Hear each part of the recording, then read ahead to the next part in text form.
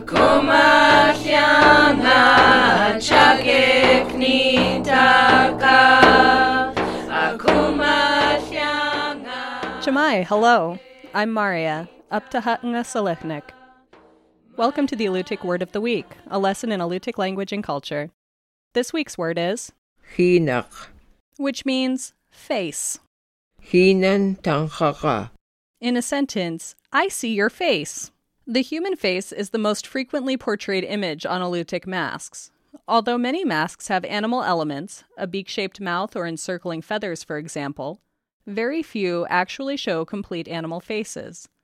A rare example is an owl mask collected from an archaeological site in the village of Karluk. This unique piece may have belonged to a shaman, as the spirit helpers of shaman often appeared as owls or cranes. However, it is the human characteristics that are most evident in most masks. This pattern may reflect the Alutiiq belief that all things have a human consciousness, a person inside that could show itself, and required respectful treatment. Even when animal elements are present, their use with stylized human features, a heavy brow and a long nose, suggest the underlying humanness of every being.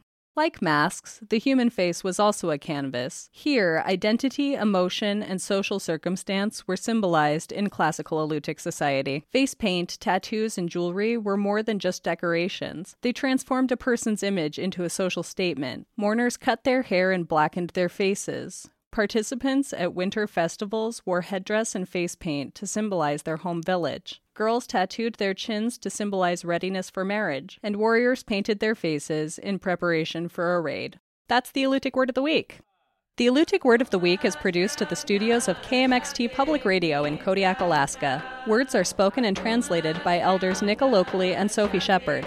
Lessons are written by the Alutiiq Museum with assistance from Kodiak Island Alutiiq speakers, Alutiiq Language Club, the New Words Council, and with mentorship from Dr. April Lactonen Counselor. Lessons are published in the Kodiak Daily Mirror each Friday. Please contact the Alutiiq Museum for weekly distribution of lesson copies by visiting the museum's website at alutiiqmuseum.org and find our podcast on the iTunes Store. And if you would like to learn more about the Alutiiq language, visit alutiiqlanguage.org.